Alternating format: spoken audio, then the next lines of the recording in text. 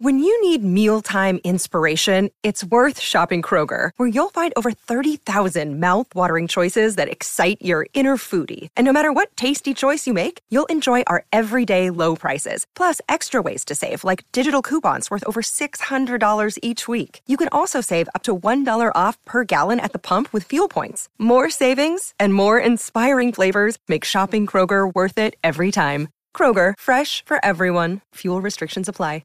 Another day is here, and you're ready for it. What to wear? Check. Breakfast, lunch, and dinner? Check. Planning for what's next and how to save for it? That's where Bank of America can help.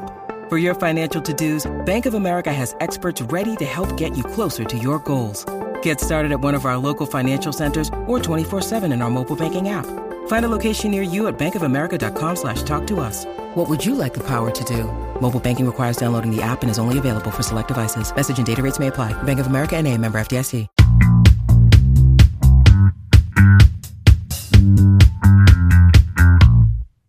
Welcome to Cup of Cubby Blue, proudly affiliated with the Fans First Sports Network, where you are hopefully subscribed for a ton of great Cubs content. I'm Sarah Sanchez. I write about Justin Steele's Cy Young Award case and more for Bleed Cubby Blue. And as always, I am joined by the one and only Danny Rocket. How's it going, Danny? Sweep, sweep, sweep. I was chanting that just yesterday in the bleachers at the San Francisco Giants, who basically had their season ended by the Chicago Cubs. I'm looking forward to it happening this weekend in Arizona. You know, Sarah, I didn't think we were going to be here at this time of year, September 7th. And I thought that, you know, we were going to trade Stroman. He's on the shelf anyway, so that didn't matter. But I thought Bellinger would be gone. I thought maybe any of these little pieces that they could have moved on at the trade deadline. I thought that this season was ended because of the bad play early in the year, a terrible May.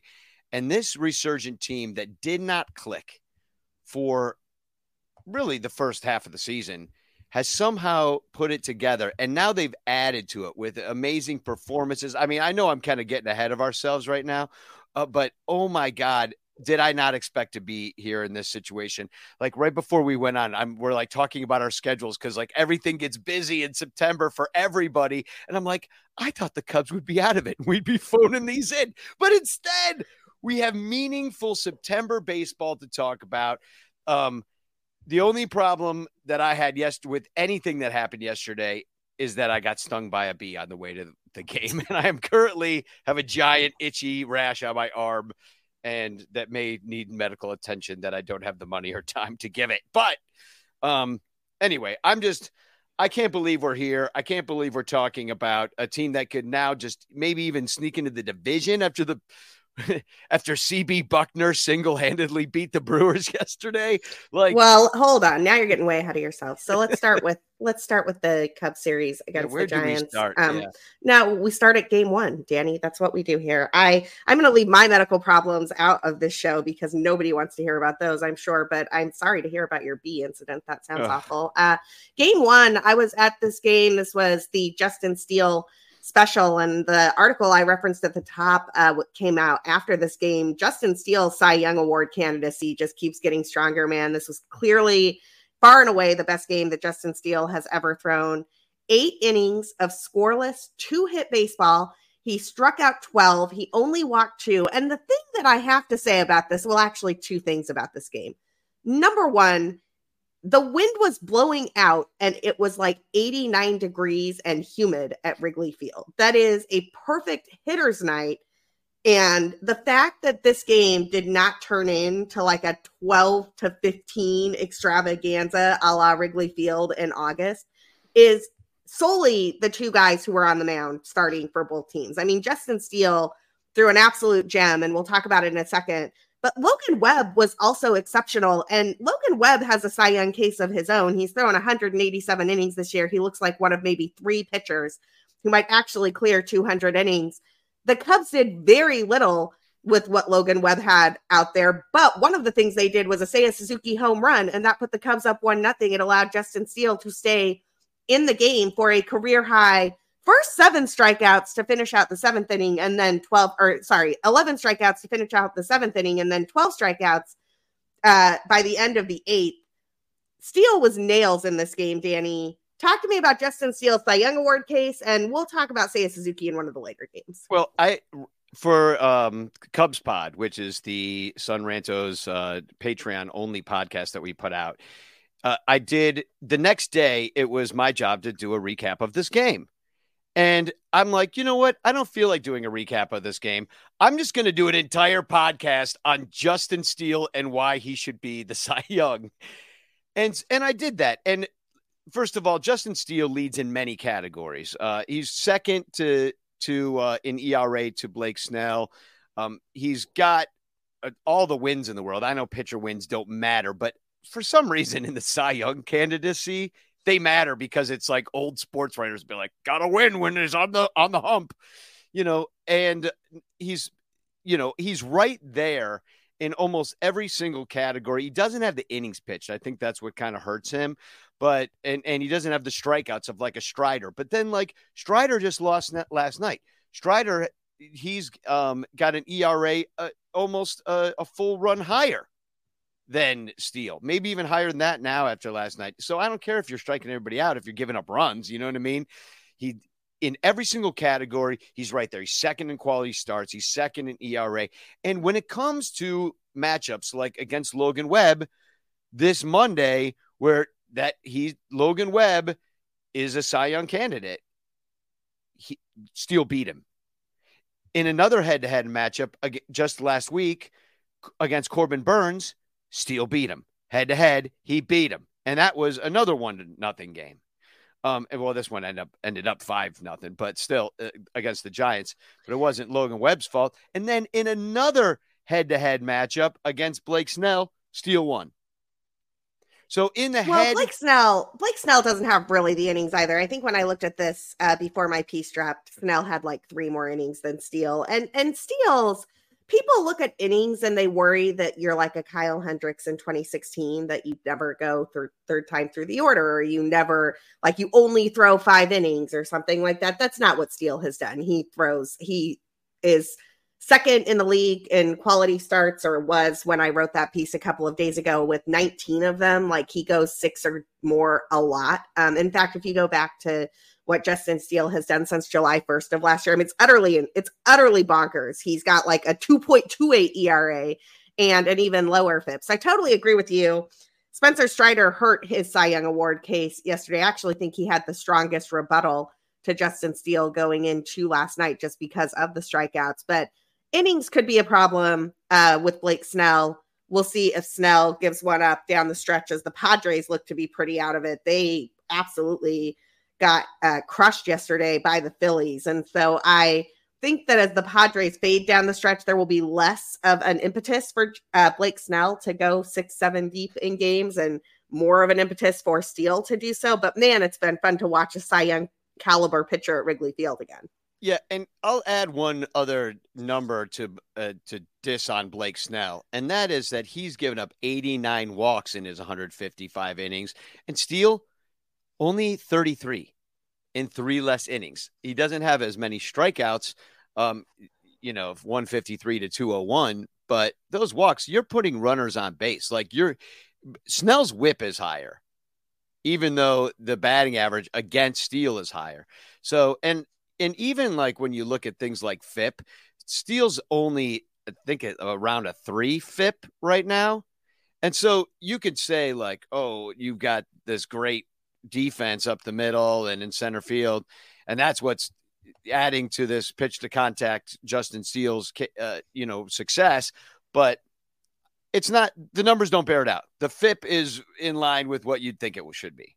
Well, and as far as like pitching to the defense that exists behind you and all that jazz, that's what great pitchers do. I don't know if you saw, Rob Friedman shared an interview with Greg Maddux earlier this week. I retweeted it because it was amazing, but it got me thinking about Justin Steele and Kyle Hendricks, actually. So in this interview, Maddux talks about a game where, and they show this pitch, they show this 2-seamer that Maddux throws that like darts back across the plate with just unreal movement. Like, this is one of those pitches that I would see in a game and be like, what is that? That can't be a 2-seamer.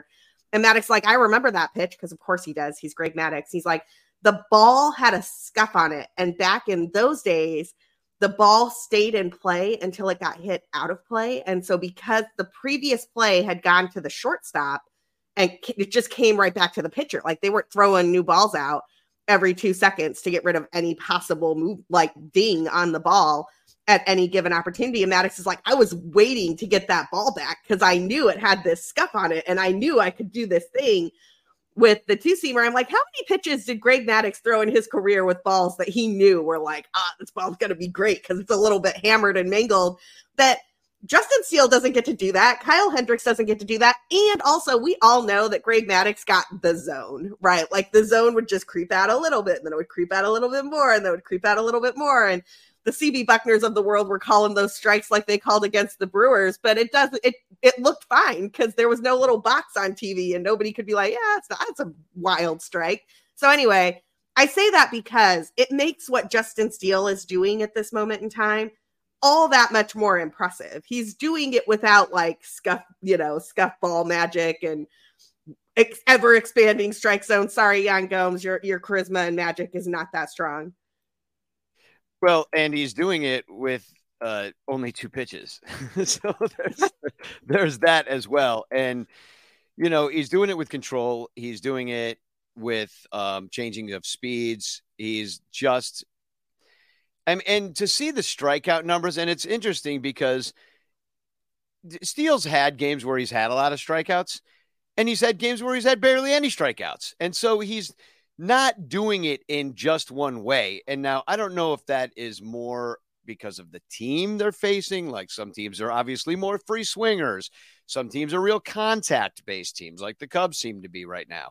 But when you see Justin Steele going out there, maybe it's game planning. Maybe you've got to give a lot of credit to any of the catchers that he's working with. Like there's a lot going on in Steele's numbers. And my fear is that because he doesn't have like the striking headline numbers, that his case will be diminished for the idiot sports writers. Like who are these people anyway? Like Bob Nightingale, like the guy who hasn't been right. Actually, I mean, it's so I was talking about this on another podcast recently where somebody's like, who votes for these things?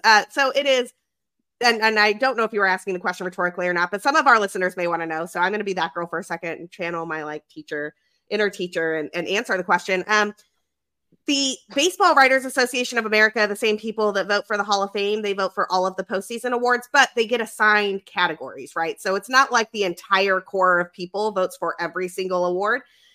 Pockets of people vote for different awards. And so you might get assigned to vote for the NL Cy Young. You might get assigned to vote for the AL Cy Young. You might get assigned to vote for the Manager of the Year. You might get assigned to vote for the Rookie of the Year, right? So it's little pockets of voters. And because the BBWA is a diverse body, you don't actually know. Well, I don't know. I don't have a list or anything. Somebody out there probably knows. But like what type of cohort you're going to get. You could get a cohort that includes a lot of like Eno Sarases. And Eno is a stuff guy. Eno likes pitches that move and strikeouts and whiffs and all that type of stuff, right? And so Eno, at least prior to yesterday, I think Eno would agree, like after Strider's blow up yesterday, that Steele's case is stronger. But I think going into yesterday, somebody like Eno would have had a case that Strider was better than Steele, but Steele was really fun to watch. In fact, I'm fairly certain I heard him make that case on Rates and Barrels recently, which is his podcast with Derek Van Riper. And I say that to say, if the cohort is a bunch of like Bob Nightingale types, Bob Nightingale doesn't know stuff and stats, and he looks at ERA and wins. And like, frankly, he's wrong half the time. So like, I don't know, man. It is theoretically possible that you get a cohort of dudes who are voting for the NL Cy Young who are not a bunch of sabermetric nerd people like myself. I think that after watching Strider yesterday, I'd probably vote for Steele if I had a vote right now. Like, I think that I'd just let my homerism take over a little bit and ignore the 0.05 whatever Blake Snell's ERA is over Justin Steele's and say, sorry, Blake, you only have 9 wins. And I honestly almost started writing a piece yesterday for Bleed Cubby Blue about whether wins matter or not, mainly because I wanted to make the homer case that wins matter, even though I know they don't. No, they don't matter. They don't matter except in some weird way where even with position players, like I've looked up, what is the Cubs record when this guy plays? That's not real. I know it's not real, but somehow it is real in my head. And that's what I'm saying is these kind of things are the things that baseball writers sometimes look at, and they certainly looked at them in the past.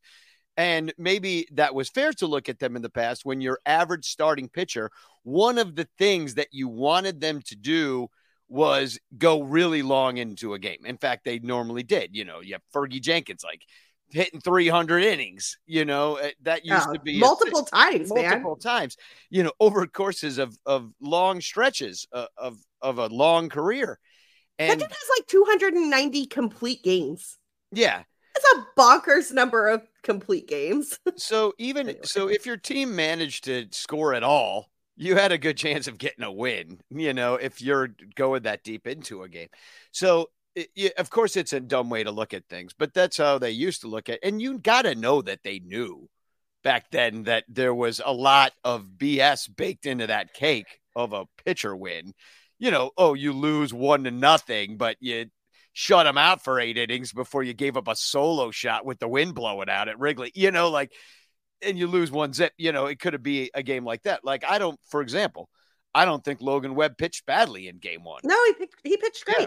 Logan Webb was outstanding. If the Cubs had a Logan Webb on their team, I'd be very happy to have Logan Webb. I just thought it was amazing that Justin Steele was a little bit better. And in fact, let's talk about game 2 because we're well into the Justin Steele. We'll come back to Justin Steele, people. He'll be a recurring theme. Be a recurring theme for the whole show. But I want to talk about game 2 because, Kyle Hendricks didn't throw badly in this game, but it was similar conditions at Wrigley Field. And as a result, he was down early against the Giants bullpen pretty quick. It looked like the Giants were going to win this game. They were up 6-4 against the Cubs late in the 6th inning. Hendo comes out of the game. You're dealing with a bullpen that for some reason does not include Adbert Alzolay in the mix at the moment. He got a couple of days off, probably needed it. Like we've talked about on the show, he's been overused a little bit, but they're bringing in Hayden Wisniewski. They're bringing in Drew Smiley and Mark Leiter Jr. and Jose Cuas. And we're all out in the bleachers going, okay, well, this is probably a lost cause. And then this Cubs team doesn't apparently believe in lost causes because Christopher Morel comes to the plate and parks one in dead center. And frankly, I am always here for Christopher Morel home runs. I am always here for Christopher Morel bat flips. This particular Christopher Morel bat flip was reminiscent of the one that Wilson Contreras did in September against the White Sox, where he flipped his bat to the moon and it went rocketing over the power sign. We found out later that Anthony Rizzo had told him, if you get a chance to do something to fire up the team, do it. And Wilson's idea of what that should be was to send his bat to Jupiter. You got Rizzo and Napoli laughing their heads off in the dugout. That's what this bat flip from Christopher Morel reminded me of. And whoever caught the camera angle where Morel backs out with the bat in his hand and then the bat just comes rocketing back over the plate. God bless you, person, because I've gotten a lot of joy from that clip. Yeah, it's great. I call it the ghost bat because the bat just comes into frame and leaves frame. It's beautiful. And I was like, oh man, he's going to take one right in the ribs because he stood there too long and watched it. I don't know what kind of team the Giants are. And I know the younger pitchers aren't really like this, but there's still some guys that would take exception to a flip like that.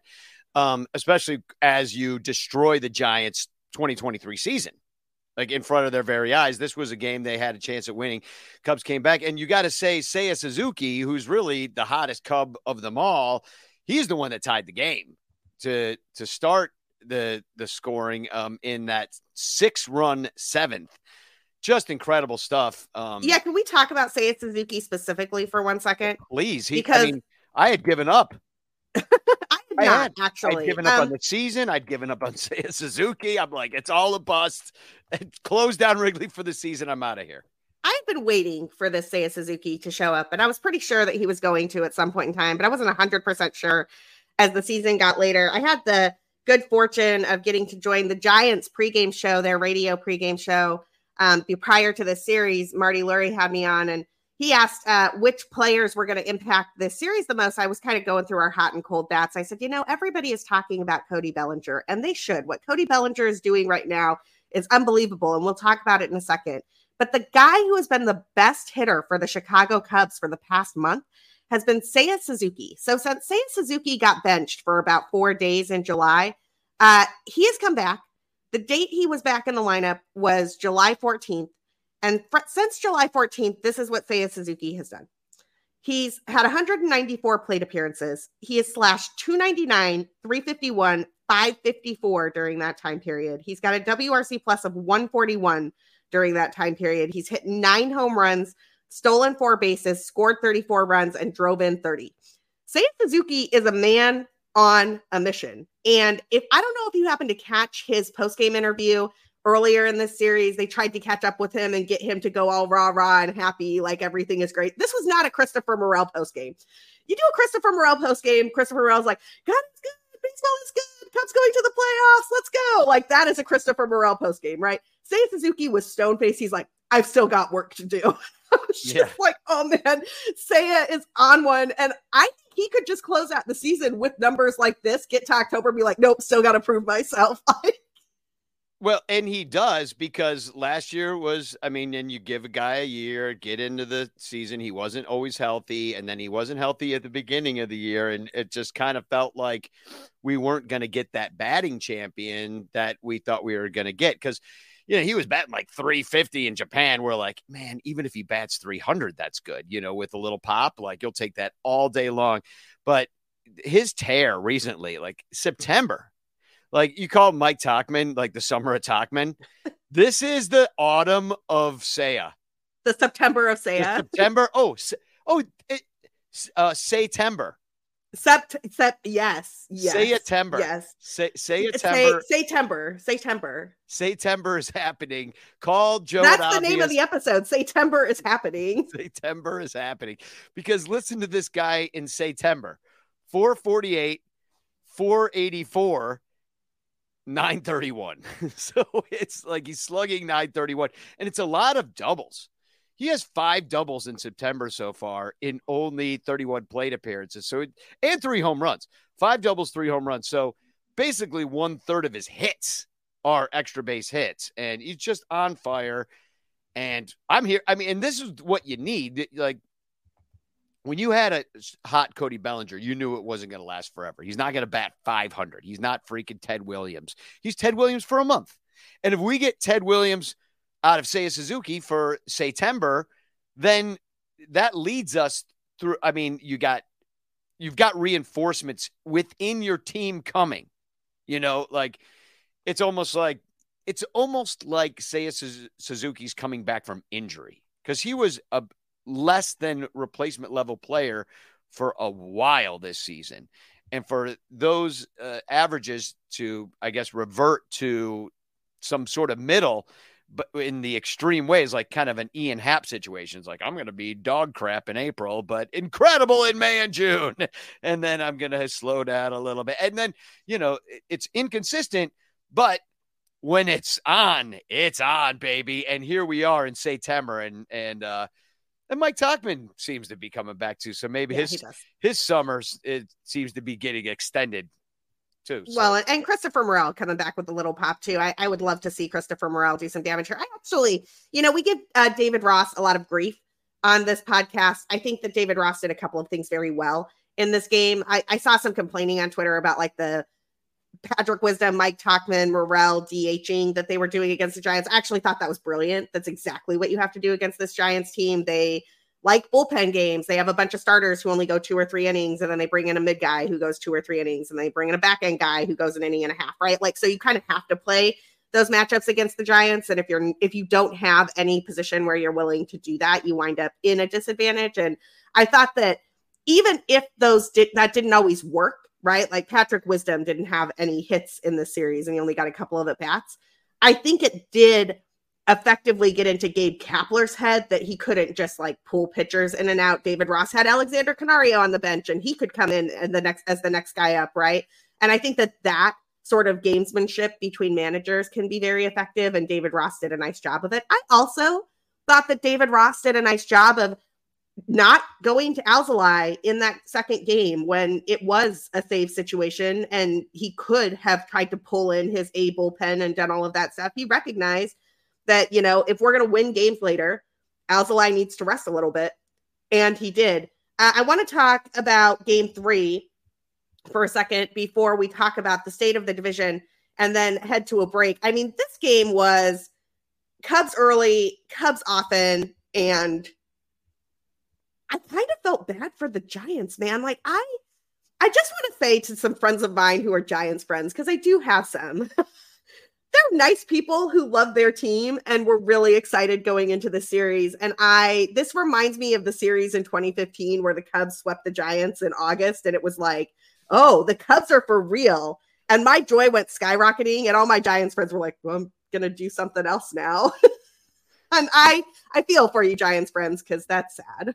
Yeah, that series, looking back, was one of those where the Cubs were replacing the Giants as the dominant team.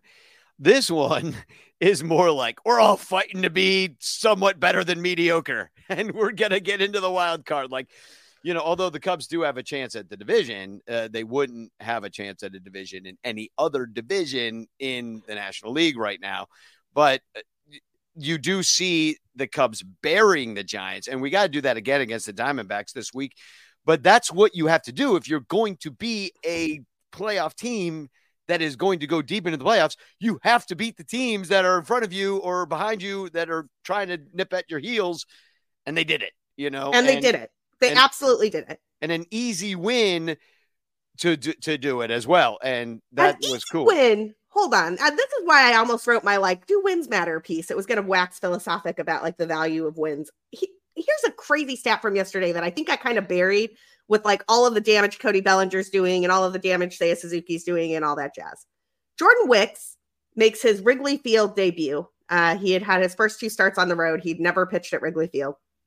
And the dude comes out on a day where, again, the wind is blowing out at Wrigley Field, and it's 87 degrees. I mean, it was warm yesterday at game time. It cooled off after the rain later, but it was pretty warm at game time. Jordan Wicks comes into this game and just throws 6 2/3 innings of 2-run baseball. He only struck out 1, but I don't really care. He keeps the ball in the yard. It's an incredible feat to throw a 2-run, 6 2/3 inning game, your 3rd start ever at Wrigley. So incredible, in fact, that Jordan Wicks is the first pitcher for the Cubs since 1911 to win his first 3 starts. Yeah, 3-0. Mark Pryor didn't do it. Kerry Wood didn't do it. Greg Maddux didn't do it. Carlos Zambrano, who did an excellent 7th inning stretch the other day, Big Z stretches forever, didn't do it. None of those guys did that. Jordan Wicks did that. Yeah. Well, and that is despite Jeff Garland trying to ruin the afternoon with his stretch. I wasn't there. I missed it.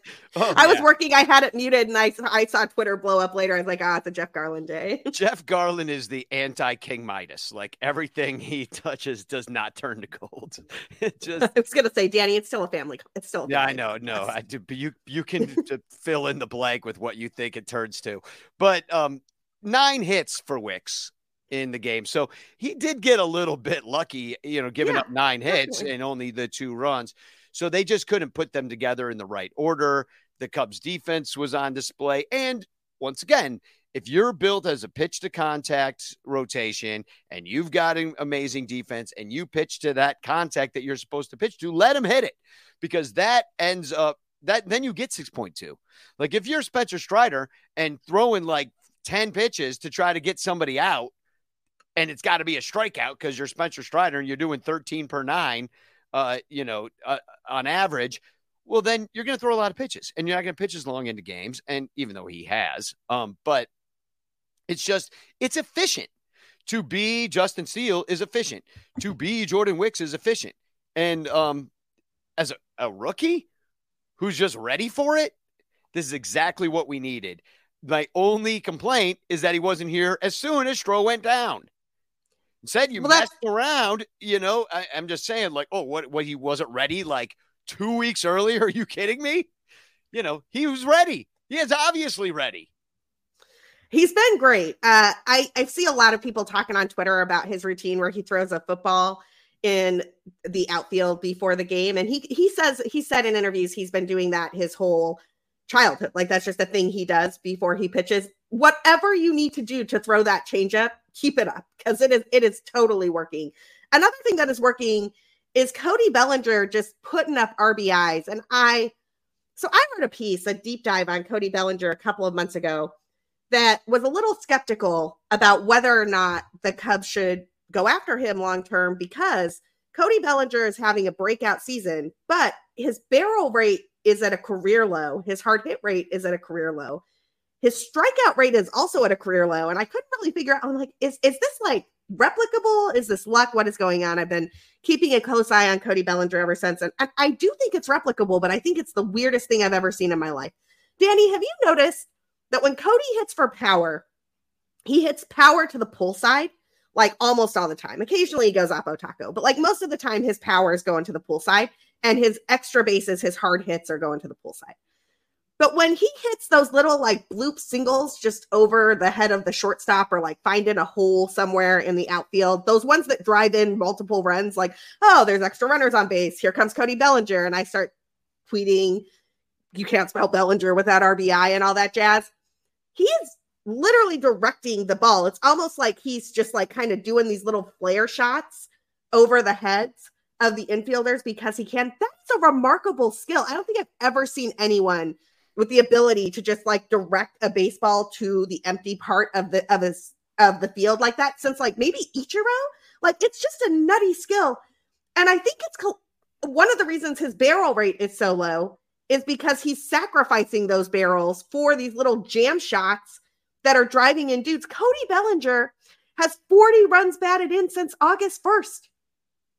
That's nuts. Yeah. And well, the only other guy I can think of on the Cubs that could do that in a way, and they shifted him terribly at the time, was Anthony Rizzo, who would choke up, and but he was real obvious about it, where Cody Bellinger just seems like he's kind of has a similar, like he doesn't choke.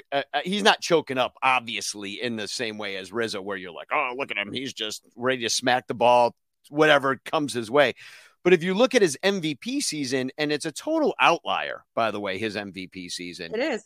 When he batted .305 and also hit 47 home runs. Like, that was 2019, where the ball was basically a racquetball, So it's amazing to think that he hit 47 home runs and now he's returned. And he did hit 39 in his rookie season, where he won Rookie of the Year. But he only batted .267. But to raise your average 50 points and hit 8 more home runs, even if it is a racquetball, you've got to be spraying the ball all around the field to get that average, because, that's just how it works. But, yeah. So Danny, before we head to the break, I got to ask the question. Should the Cubs re-sign Cody Bellinger? When I wrote that piece, I was a little bit on the fence. I was like, you might trade him, get whatever you can for him. This was when the Cubs were not competitive people. Obviously, I'm glad they didn't trade Cody Bellinger. I was like, he got a great season. Maybe he collapses somewhere else, but whatever. I think that he might just be a really great fit for Wrigley Field and this team. And frankly, like, bring PCA up to play center field, let Cody Bellinger play first, let Matt Mervis DH, figure out what you can do with the Mervis Morel conundrum. Like, maybe one of them gets traded. Maybe one of them sticks around. Like, Cody Bellinger is only 28 years old. If you can get that dude to sign a 6 or 7 year deal with an option that, matches up with what he's looking for, and clearly he likes it here. Like, he is doing great in Chicago. I think it's great that they didn't trade him, because it signals to him that they also want him, I believe. And they do have, I think, first rights just for having him right now. And if the Cubs put the right number down on a piece of paper and send it to Scott Boras, they will accept the offer, because Cody, I think he likes it here. I really do think he likes being a Cub. I think he sees what's coming too, because behind him, I mean, there's guys to play first and center. Like, he could DH. The flex, not that he wants to, he's a Gold Glove, but he's a great defender. Yeah. He's DH'd a few times this year, and it's just basically Ross being like, get off your feet, just go up there and bat. We need your bat, but we're going to let you sit on the bench. Either way, it's not like there's backups for him and that's kind of a nice thing as you're a veteran going through, it's like, not that you just have a backup, but you're building a team that can win at all at all times. Like, oh, you go down for a week, it doesn't mean that everything's going to fall apart and you're going to miss the playoffs because you're gone. There's something about, like, he was on the Dodgers, amazing players through and through. They're like every single guy an all-star. That's the teams that he's played on in the past. That's got to take a lot of pressure off of you instead of being the main guy that always has to perform. Anyway, what the Cubs are building is good, and he should want to be a part of it. And I think he likes being a part of it. I think he likes being a part of it more than, like, let's say Marcus Stroman likes maybe being a part of it. Like, I think Marcus Stroman likes being a part of it. And actually, so we got word this week that Marcus Stroman is throwing again in Arizona. He's at the Complex League, throwing some bullpen sessions and stuff. I have no idea what that means in terms of a timetable for return. One of the things that's going to be weird with the Stroman injury is that he's not going to have a huge opportunity to rehab at one of the minor league affiliates because the minor league affiliates are going to be done. I think that's why they sent him to Arizona to kind of build up again. However, I don't know that Marcus Stroman is going to be able to opt out the way he thought he could in June. Because I just don't know that that's going to be the best financial decision based on where everything has landed since it looked like it was certain he was going to opt out. He's not going to get a huge contract again. I think he'd get another like mid-tier high AAV type of thing where he has to prove himself with an opt-out. So if that's the case, just prove yourself with the opt-out for the Cubs. Come back next year. Let's run this back one more time. See if you can get Bellinger to sign on, and we'll go from there. I'll go you one better. Come back for the playoffs. And if you're not ready for the first round, get back by the second round and help us in the DS or the CS or, something like that is what I'd like to see. Because he threw a bullpen and, they're so tight-lipped about this stuff. We don't really know how it went, but all signs pointed to that, it's still seems like he could be making a comeback. I don't know, maybe even by the last week of the year. Yeah, that's what we're talking about in the bleachers yesterday. Anyway, that's what I hear too. We're well overdue for a quick break. On the flip side, we are going to talk about the NL Central race. The Cubs are 2 games behind the Brewers in the loss column, and they probably owe CB Buckner a really nice bottle of wine because CB Buckner contributed to the Cubs closing that gap a little bit yesterday. In case you missed it, we'll have all of that. The Brewers are 5-5 over their last 10 games. The Cubs are 7-3 over their last 10 games. They are 1.5 games back in the division, and the Reds are kind of fading a bit. The Diamondbacks are headed to town. That's another team trying to chase down a wild card spot that the Cubs need to beat. There's a lot going on in Seitember. It's the best month of the year, but first a quick break. And we're back. Let's start with this division race. Danny, tell people what CB Buckner did for the Cubs yesterday. Well, he helped the Pirates beat the Brewers, and the Brewers lost 2 of 3 while the Cubs were sweeping the Giants. And we have a chance tonight to pick up yet another half game because the Brewers don't play. But man, CB Buckner, that ball, that was on William Contreras, I believe. It would have tied the game. Is that right? I just watched I saw that the game ended on the pitch. I did not totally clock but I think it would have tied the game. I know it's a 3-2 count. Hold on.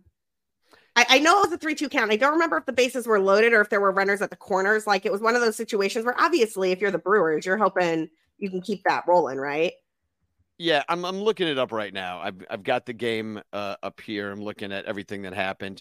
It's would have been ball 4, pushing the game tying run into scoring position with 2 outs in the 9th. Yeah, so it wasn't like it would have walked in, but yeah, you would have had first and second then, and I don't know who was up next, but whoever's after William. I don't know. Contreras hit second, it's probably like Mark Hanna or somebody good. It was yesterday. It was Santana.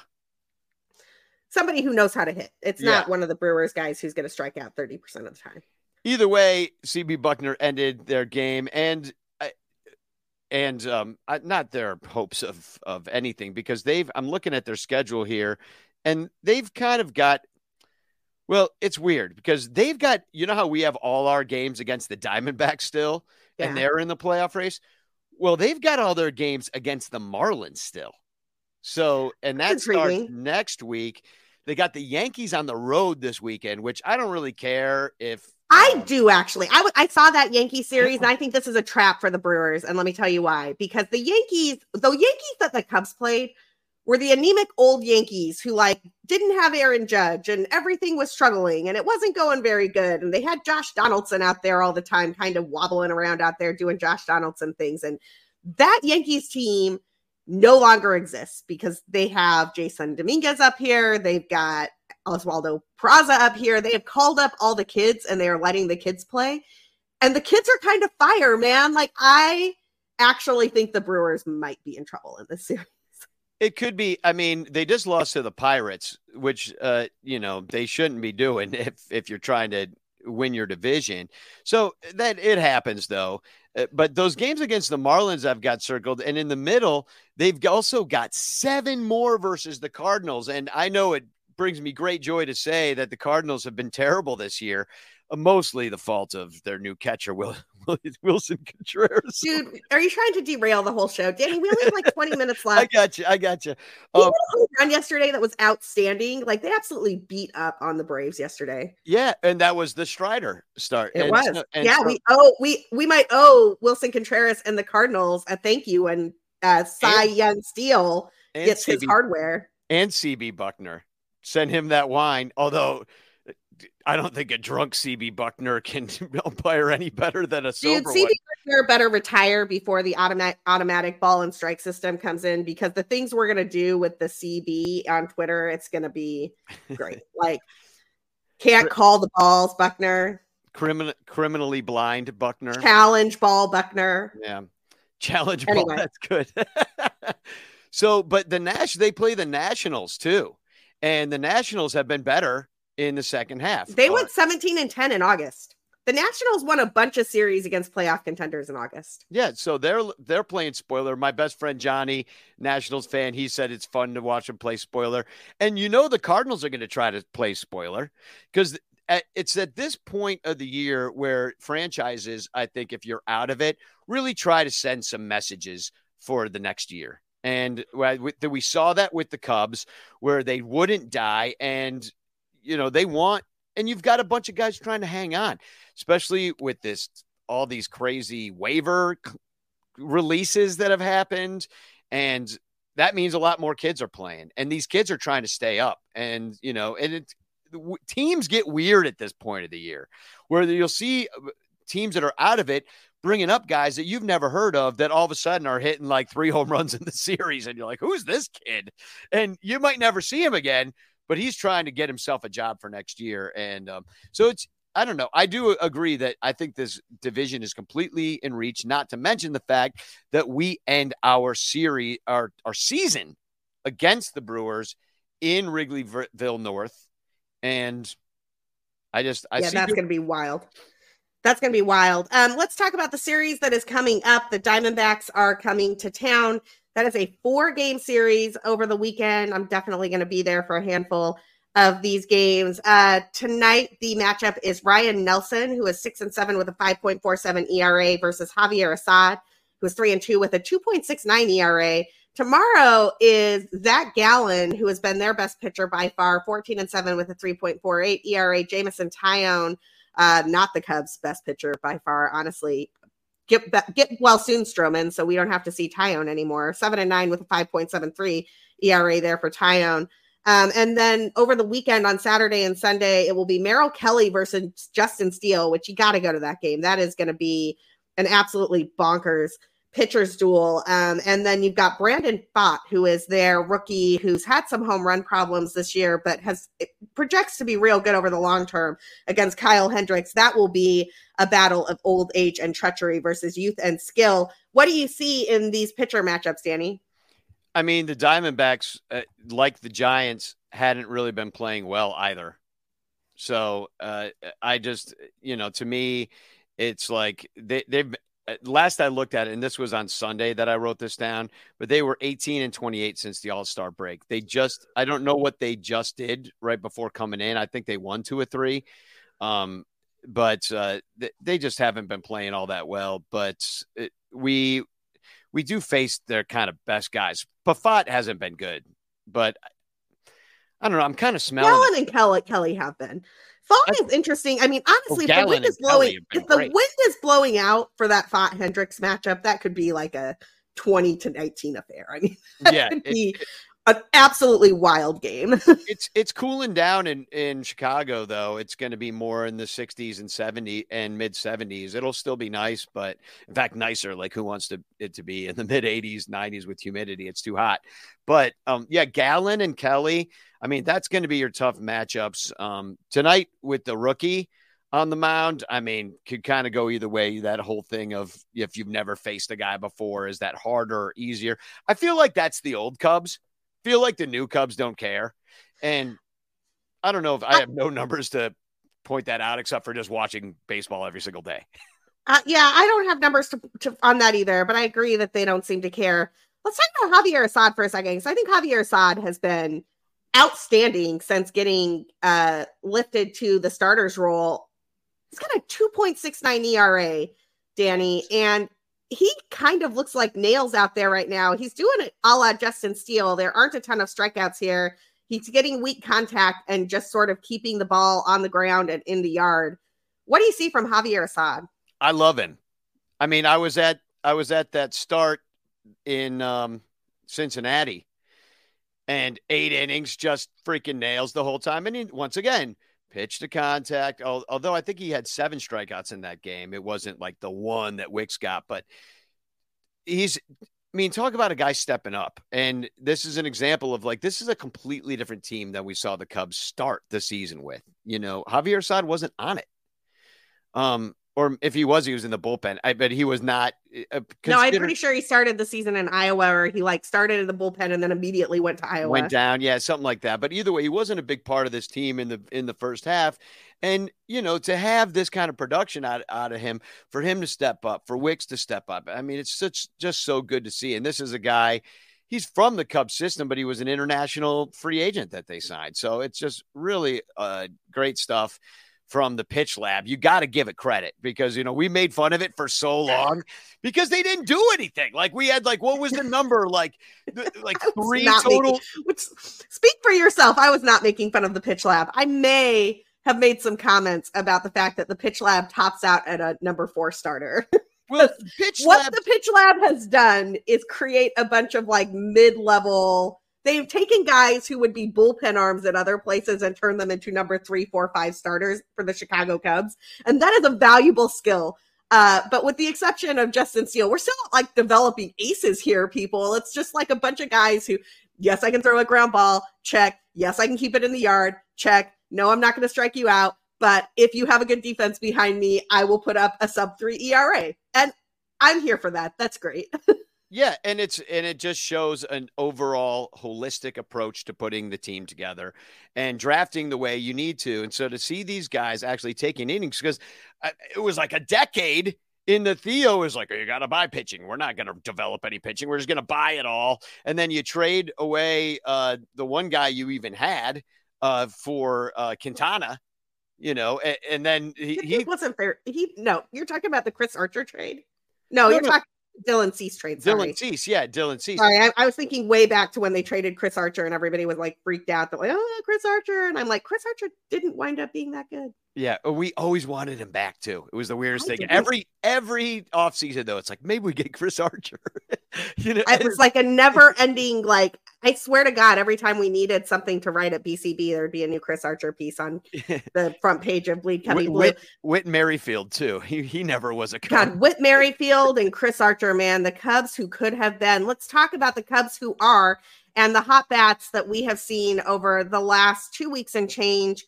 Seiya Suzuki leading the charge, as I mentioned at the top. He has been red hot. It's a WRC plus of 199 over the last 14 games. Ian Happ, also red hot, 321, 413, 623, with 3 home runs, 2 stolen bases during that time period, and a WRC plus of 176. Cody Bellinger, you already knew he was red hot. He has 19 RBIs in 2 weeks. That's crazy. 322, 349, 576, 4 home runs, and a WRC plus of 143 during that time. And honestly, Danny, that is it. Everybody else is improving a little bit, but scuffling. Yeah, that's kind of how it goes. That's baseball. Yeah. Baseball. But every time somebody is doing well, then I get scared that now it's going to regress, because that's baseball. And vice versa. Like, I'm scared of the Seiya Suzuki regression. I don't want it to be in October. Like, can we get 2 months of Seitember? Like, we need Seitember to last into Seitember, is what we need.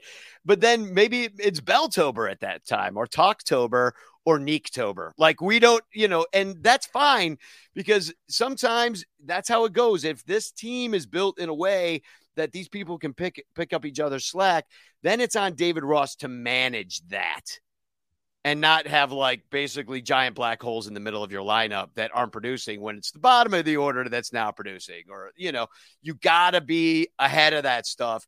And that's where I'm still not sold on the whole David Ross being able to be quick enough and nimble enough to figure this stuff out and to, in some ways, preemptively do things.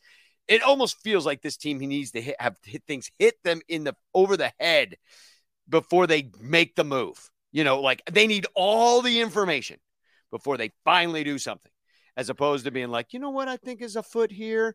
I'm seeing something trending in a certain way. And to be like early on it, that's the key, to do things before they're happening, to have some sort of like premonition, some skill of divination that you have to have it. It's definitely not this Cubs leadership group. It is not. It is not. It might be the Diamondbacks leadership group, though. Let's talk about their hot hitters for 1 second. Their hottest hitter actually left yesterday's game early after getting hit by a pitch on the wrist. That's Corbin Carroll, who is kind of running away with Rookie of the Year in the National League, as far as I can see. Going into last night, he was slashing 326, 434, 721 over the last 2 weeks with a WRC plus of 200, 3 home runs, and 3 stolen bases during that period. I don't know if we'll see Carroll or not in these early games. We might not see him all weekend. I hope he gets well soon, because he's a really fun player.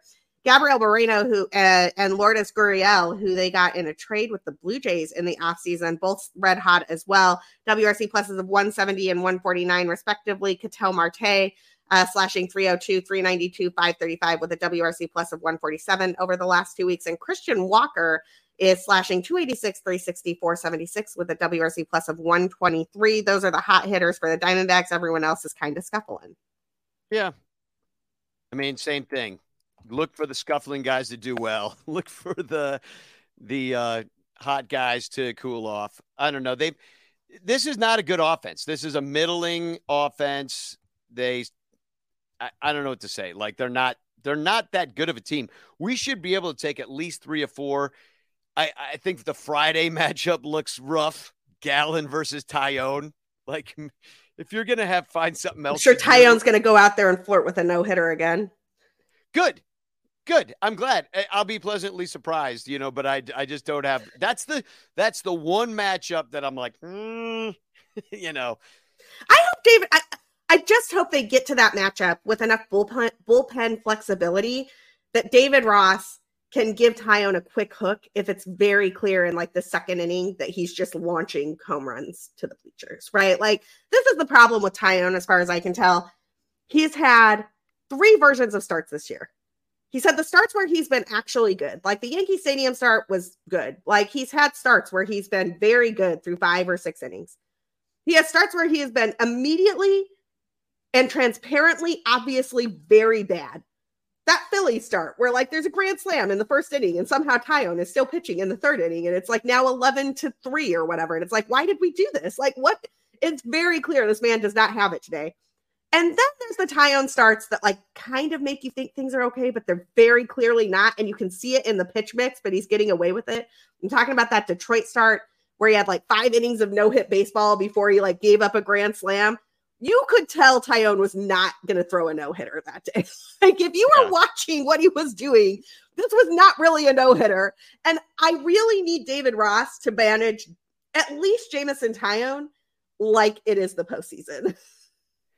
Yeah, well, I don't even know if he makes a postseason roster. It's been that bad. Like, why would you need – I mean, unless you're going to use him out of the bullpen, but why would you do that? Like, you have other Only arms. If you have Marcus Stroman back. Yeah, I mean, God, I mean, It's tough with Taillon because like we had this conversation with Michael Cotton, and I never understand his point of view. He's like, Taillon has been manageably bad. Like I'm like, that doesn't make sense. Like bad is bad. Like, if you could get somebody else to do it, you would not use him at all. And you'd just be off the team, and you're paying him a lot of money to do what? Like to give up 5 runs a start? Like that's not sustainable for a winning team to have that going out every 5 days. Well, yeah, you just can't be planning on losing every 5 days. And I get what Cotton's saying. Like, yeah, if David Ross has a quick hook, like it's not that bad. But David Ross never has a quick hook. He does not have a quick hook with any of these guys who are like grizzled veterans. He's going to let them play it out and see what happens. And then you're down 12 runs, and all of a sudden it's like, oh, where did that game go? Yeah. No, it's exactly. Well, and they've won a couple Taillon starts when the offense has picked on up accident. Exactly. Like that, they have lucked into those wins on Taillon Day, and it's like, I don't know, man. I hope Taillon figures it out in the offseason because he's going to be a Cub for a good long while. But at the moment, you are managing for a postseason berth. Keep your eye on the ball and have a quick hook where Jameson Taillon is concerned. If David Ross gets that memo, and Jameson Taillon has a quick hook when he faces off with Zach Gallen later this weekend. Danny and I will be talking about it. Where can people find you and your takes about this Cubs Diamondback series, Danny? Well, I will be at Sonranto, SONRANTO, pretty much everywhere that you might be looking for me.